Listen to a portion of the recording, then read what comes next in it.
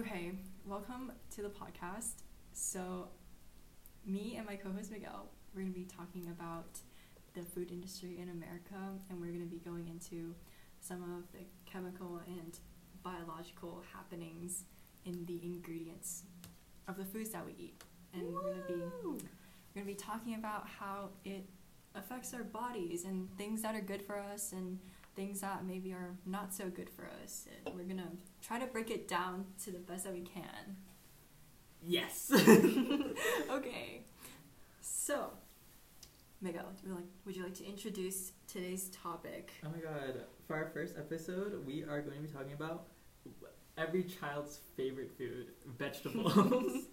Okay, yeah, so we'll be covering leafy greens, and honestly, me as a child, I actually liked leafy greens because I was a weird kid. I didn't like meat. I liked veggies. I was the opposite. That's like every kid though. I was like a weird kid.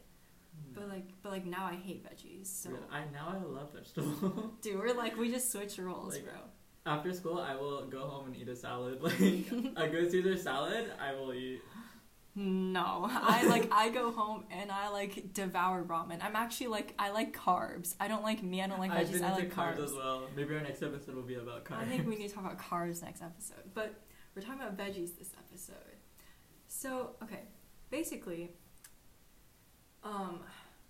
veggies, right? Mm-hmm. Stuff that we eat, like the leafy greens, like kale, spinach, and bok choy. Which, actually, fun fact, goes well with noodles. They do go well with noodles. They actually contain these very helpful vitamins, I guess, called lutein and zeaxanthin. And these are basically a subunit of carotenoids that help prevent eye diseases and loss of vision. They also work alongside vitamins like vitamin A. Lutein and zeaxanthin are actually isomers, meaning that they have the same chemical formula, which means that they're composed of the same things, but their structures are different. Yeah. So that's pretty cool. They're basically almost like the same thing. And isomers, oh my god, talking about biology. Talking about AP Bio. They're so confusing when you first learn them. I know. Yeah, they're so confusing. And the weird thing about them is, depending on how they're structured, even though their formulas are the same, they still have different chemical properties, like their boiling points and their ability, or the amount of energy it takes to break them apart. It's so interesting. I know, and they can also have very different effects, chemical effects. For example, I don't know, the thing we talked about in AP Bio, thalidomide. Yeah. It has it's an isomer of another thing, but it's they have two very different effects on the body.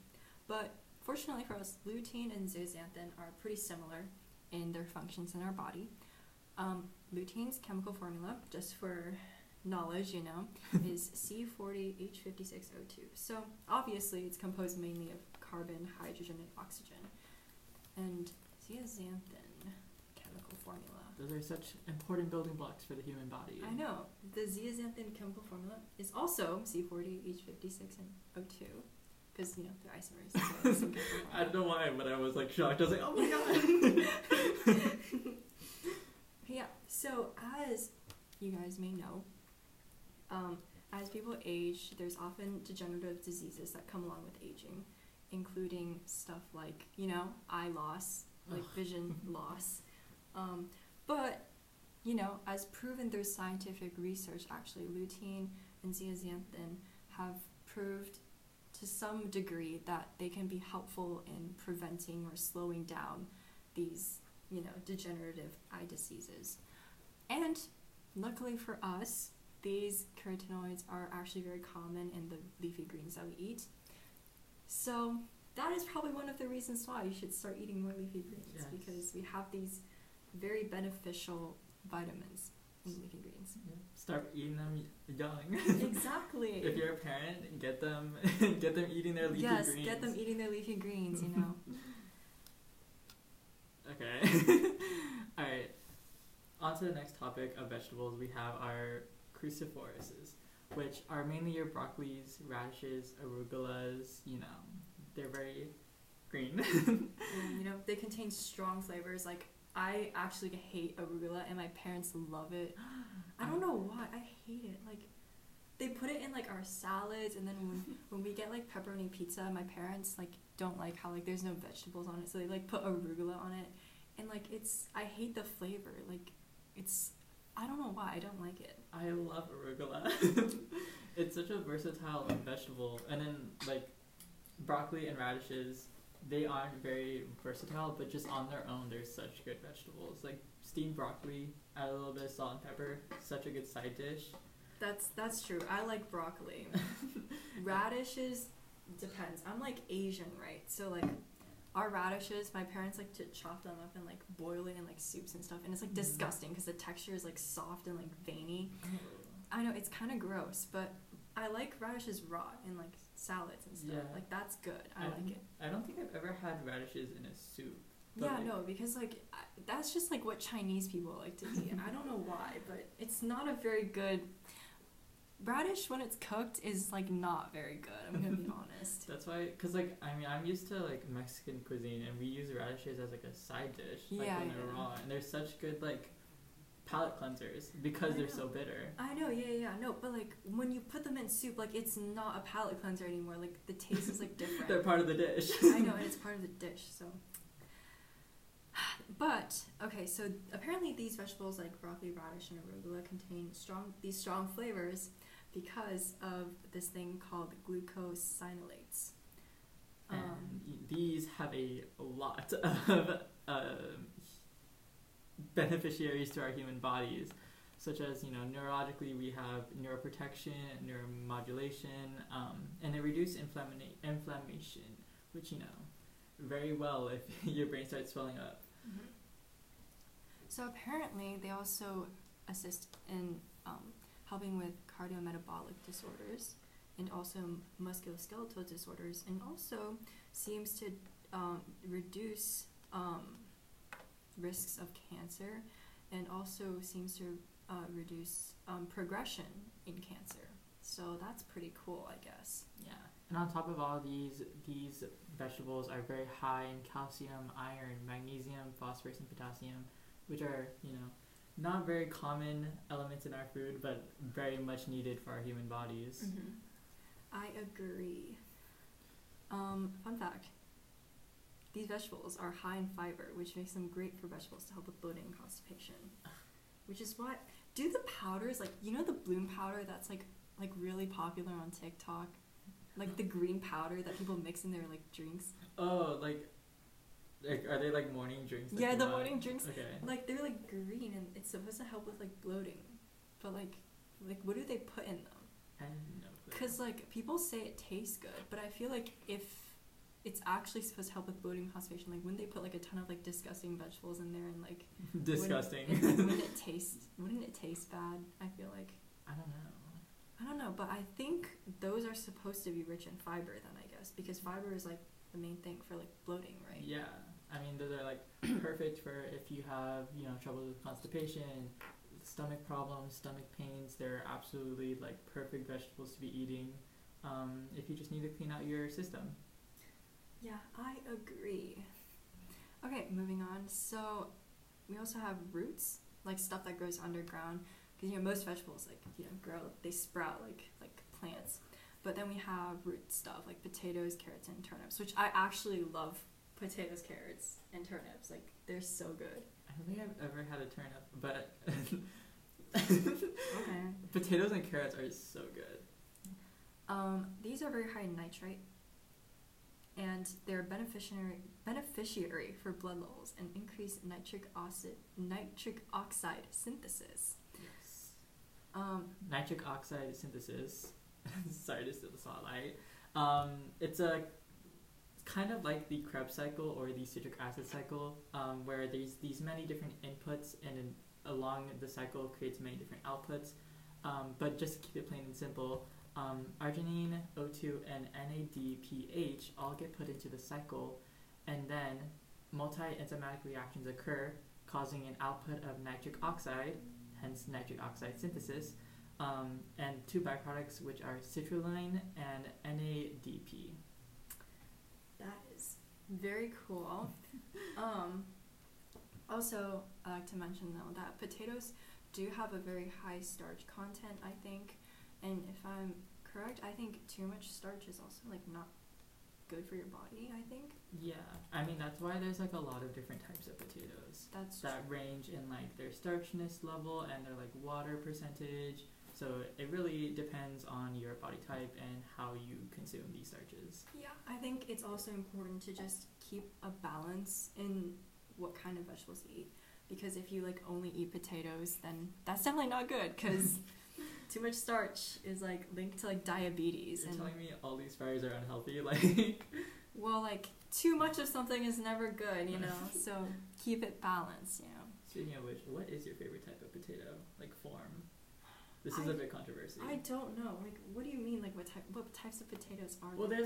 there's like mashed potatoes, like like French fries. There's steamed like hot what's it called? Like baked potatoes. Baked potatoes. Let me think. So I like French fries, obviously. A lot of people like. Do you like French fries? Yeah. I like French fries. So my dad does this thing where he makes Japanese curry, and he puts like potatoes in there, and it's like really good. So I like it like that. But my grandma also like bakes potatoes, and then like I like, it's like flavorless, right? But like after it's baked, I like dip it in like salt and pepper, and it's like also really good. You dip it in salt and pepper? Yes, like after, when I'm eating, I dip it in salt and pepper. Like, I just season it with salt and pepper and then eat it. Okay. But just like dip it. well, okay, well, like same thing. What's your favorite? Okay.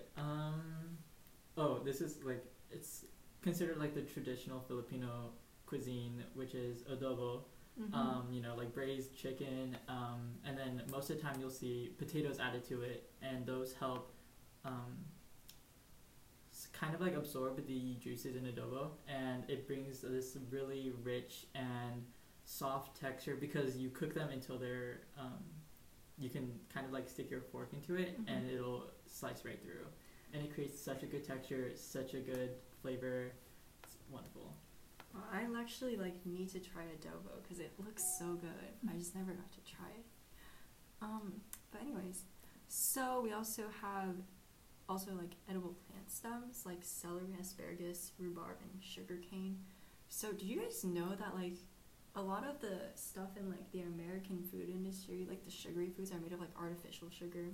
And like last year in chem we did a whole like lecture about like the different types of sugar, and you have like the artificial sugars like stevia, which have like actually research that suggests that they are linked to like cancer. Yeah. So, but you also have like your natural, like more healthier quote unquote sugars, like the stuff that comes from sugarcane, which is like actually like not as bad as artificial sugars. Yeah, and this is why most, fun fact, soda companies, they're allowed to say that they have no sugars because, well, yes, there's no real sugars in it. They do add artificial sweeteners, which most of the time is a lot more unhealthy than if you were to just drink a normal soda that has your natural sugars. Guys, don't drink Coke Zero.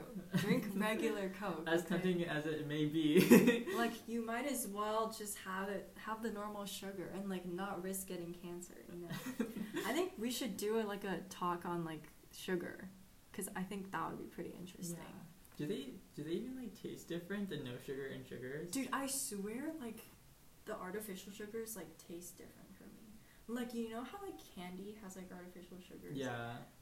It tastes horrible. Like, I can't eat candy because of the artificial sugars. Yeah. They just, you know, artificial sugars, although it may seem tempting, probably don't go for it. Yeah. Don't. It's just like go for the healthier option. Okay, and then we have the oleums. Okay. Which is like your onion, garlic, and shallots, which are like stuff they usually use for like seasoning. Yes, your aromatics. Yeah, your aromatics. Yes, correct vocabulary, correct diction. So most of these vegetables contain skins, like an onion, I guess. Yeah. That are high in anti-inflammatory because of its quercetin. Yeah. Quercetin. which is a type of flavonoid that helps with reducing oxidative stress, reducing cardiovascular disorders, and slows metabolism. So that's pretty cool. Yeah. I think onion, garlic, and shallots are like pretty cool. Like I won't eat them like raw, but like Really? I think I might be able to eat onion raw. Okay, yeah. Garlic raw is maybe kind not. of crazy. But in like Chinese cuisine, like we eat hot pot, right? And like we usually have like a bowl with like soy sauce and like raw garlic in it because it helps with like flavor, and we like would dip like the stuff in it before we eat it. And so like I actually eat raw garlic a lot, but like not like chomping like a whole like garlic. an apple. Yeah, not like an apple. Yeah. I think the only time I'll eat like raw onions is on a burger or like a sandwich. Yeah. Other than that, like I don't think you'll catch me taking Other garlic than by the that- handful. Other than that, I don't think I'll be eating onions raw. Yeah, I think it's pretty interesting how like all of these are like very helpful in like reducing like cardiovascular disorders. The heart is the main organ of the body. It's the way we get blood to our muscles. That's very true, and that's also why you should not eat stuff with too much cholesterol, because doesn't it like cause like a lot of stress on like your veins? Yes, it causes a lot of stress on your arteries and veins, which can lead to a blockage of red blood cells, and that leads to a stroke. It could lead to a stroke. It increases risks of like stuff like heart disease, because you develop a lot of like fatty deposits in your blood vessels, because cholesterol is a lipid. Yes. So if you have too much of a lipid, then like you're just gonna develop like excess fat deposits everywhere. So that's why obesity is such a problem in America, because people eat stuff with cholesterol. Yep. And then like they just like have excess like fat deposits. Exactly. Yeah. And then that's why like heart disease is such a big problem now. Yeah, heart diseases and like growing fat on your stomach and on all areas on your body, like those are very big side effects of eating foods with high cholesterol. And I think the reason why it's such an issue in America is because we have fried foods. It's like not very common in other countries, I think, to have like this much fried food. Because we have fast food chains like, McDonald's, and like those fried foods have like so much cholesterol in it. But like obviously like cholesterol, like you do need it to a certain extent, right? Like we learned about this in AP Bio, right? Yeah, your body will need those cholesterols from time to time, or else it starts becoming deficient on it. So you need to eat it, but you need to have like a regulatory balance with it. Yeah, also because like I think like Americans like just eat a lot of like dairy and meat, and like that stuff also has cholesterol. Yeah. So it's just but the benefits of cholesterol on the other hand, so you know how like in the cell, like the cell membrane is like has a phospholipid bilayer, right? Yeah. We learned about this in bio, but basically the bilayer is made of lipids, right? So in different kinds of temperatures, so if it's like extremely cold, extremely hot, like extremely hot, the lipid bilayer can become like too fluid, and then in extreme cold it can be too solid. So we need cholesterol to be like wedged between the phospholipids to keep them apart, but also like to keep them stable together. Yeah, and that leads to the fluid mosaic model, which is why you'll see these cholesterol in between the phospholipids, keeping it nice and fluid for these membranes to stay all wiggly and keep their enzymes in place. I know, it's actually so like, I think it's so interesting how like the body needs like a perfect balance between everything. Like from like we just talked about how like too much starch is like bad, and then like too much cholesterol is also bad. And I'm pretty sure like too much of vitamins is also bad. Like, yeah, because then your body becomes deficient on the intake of vitamins, and then it's not producing them. Yeah, so I think that's pretty cool. I also did some extra research on lutein and zeaxanthin. They're actually one of the two major carotenoids found in the human eyes. Yes. So they're like basically for like helping your vision, and they kind of protect the tissues in your eyes from sunlight damage because of UV radiation. It causes damage to your eyes, Yes. and like also other parts of your body, but also your eyes. Mm-hmm. And they're known to prevent age-related macular vision, which is like vision diseases, which is like the leading cause of blindness and vision impairment, apparently. Mm-hmm. And the reason why it's important to be constantly intaking these carotenoids is because humans are actually unable to synthesize carotenoids by themselves. So it must be obtained from like outside sources, such as like, you know, the food that we consume. The vegetables. Yes.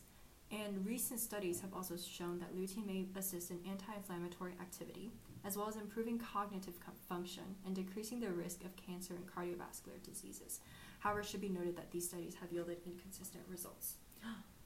But I think scientists are still working on, you know, Mm-hmm. figuring out if these are actually linked to certain effects, Yeah. right? And that makes me wonder, like, how much of lutein... Wait, what is it called? Lutein and Zeaxanthin. lutein and zeaxanthin do we really need because of how much, like, screen time and how much we're not really going outside and, like, using our vision unless it's up to, like, maybe 2 meters from us. That's very true. But, you know, I think... So, like, I think the thing with, like, the age of, like, social media is that, like, everyone's, like, staring at a screen, right? Mm-hmm. But also, like, the thing with vision is that I know people who have, like, just, like, really good, like, genetics. And so, like, they could stare at a screen for, like, hours a day and their vision would, like, not go bad. That still is not healthy, by the way. It's still not healthy, though. If your genetics definitely can not take healthy. it, still just don't It's still not don't healthy. push it to your limits. So basically, lutein, apparently we need approximately 10 milligrams of it, and zeaxanthin we need 2 milligrams of it a day, which isn't that much, I think, because Yeah. like you eat. I feel like a normal person would eat a lot of vegetables during the day, Yeah. and also I think you can also find these in corn and egg yolks. So if you eat an egg a day, you can also get an intake of lutein. Yeah. Something to be aware of. Exactly. Honestly, I think my appreciation for veggies has definitely improved from researching this. Because, like, no, like, genuinely, they're not, like, no, Yeah. like, I actually, like, I think I should start eating more leafy greens. But, like, not arugula, though, because I don't like arugula. You're so fake for that. No, like, I don't know why. I don't like arugula. But, like, you know, I can get my, like, glucosinolates from, like, broccoli. Like radish. You can get it from other sources, which yeah, is exactly. so cool. Like, these vitamins and all these other nutrients are so versatile in all these other vegetables. So if you don't like something, you can try it in another form. Or you Exactly, can try that's- cooking it in a different way. That's so true. I think, yeah, just like test, you know, like Yeah. play with it.